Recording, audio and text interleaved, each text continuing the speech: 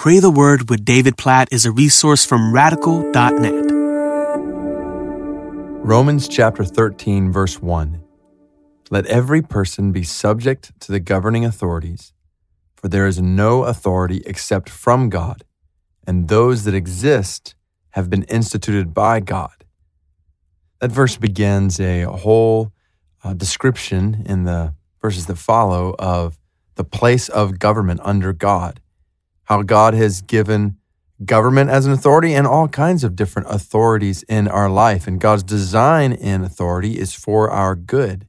The government exists, for example, to promote the good and condemn the bad, to protect and promote the good of its citizens. And so when we think about government, when we think about authority, we need to think in light of Romans chapter 13, verses 1 through 7.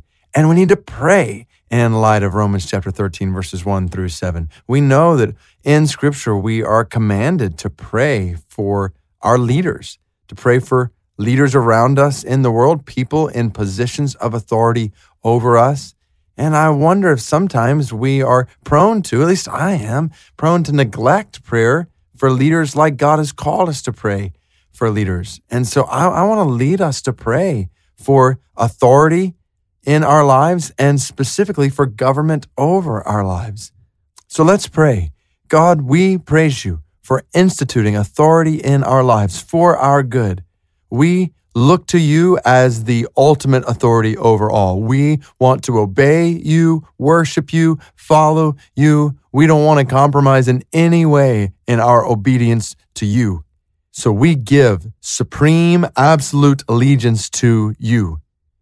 At the same time, under your authority, we thank you for putting government in place for our good. And so we pray for those who are in positions of authority in the government over us. God, we pray for President Trump in my country. We pray for your grace upon him. God, we pray that you would help him to lead well in a way that does protect and promote the good of people. We pray for Vice President Pence. We pray for their leadership. We pray that you would help them to lead, God, by your grace in a way that is good for the citizens across our country and good for us. We pray that you would help them to lead in a way that is good for us. We pray for your blessings on their life, their leadership, their families, for the good of this country. We pray for similar leaders all around the world. We pray for presidents,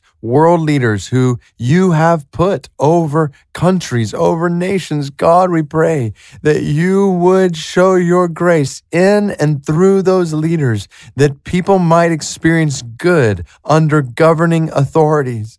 God, we pray for other authorities in each of our lives, authority structures in family, in the church, and in different domains in the world around us. God, we pray that you would elevate people to positions of authority who lead out of the overflow of your grace and your goodness. Oh God, for leaders in government and any other domain, that they would lead justly, we pray, that you would help them to know you, to fear you, to lead in light of your leadership over all. Lord, we know you hold kings in the palm of your hand. So God, we pray for this picture in Romans 13 to be a reality in authority in my country, in the United States, in countries around the world, that we would experience your good design in government and authority in our lives, in countries, in nations, and ultimately in a way that points to your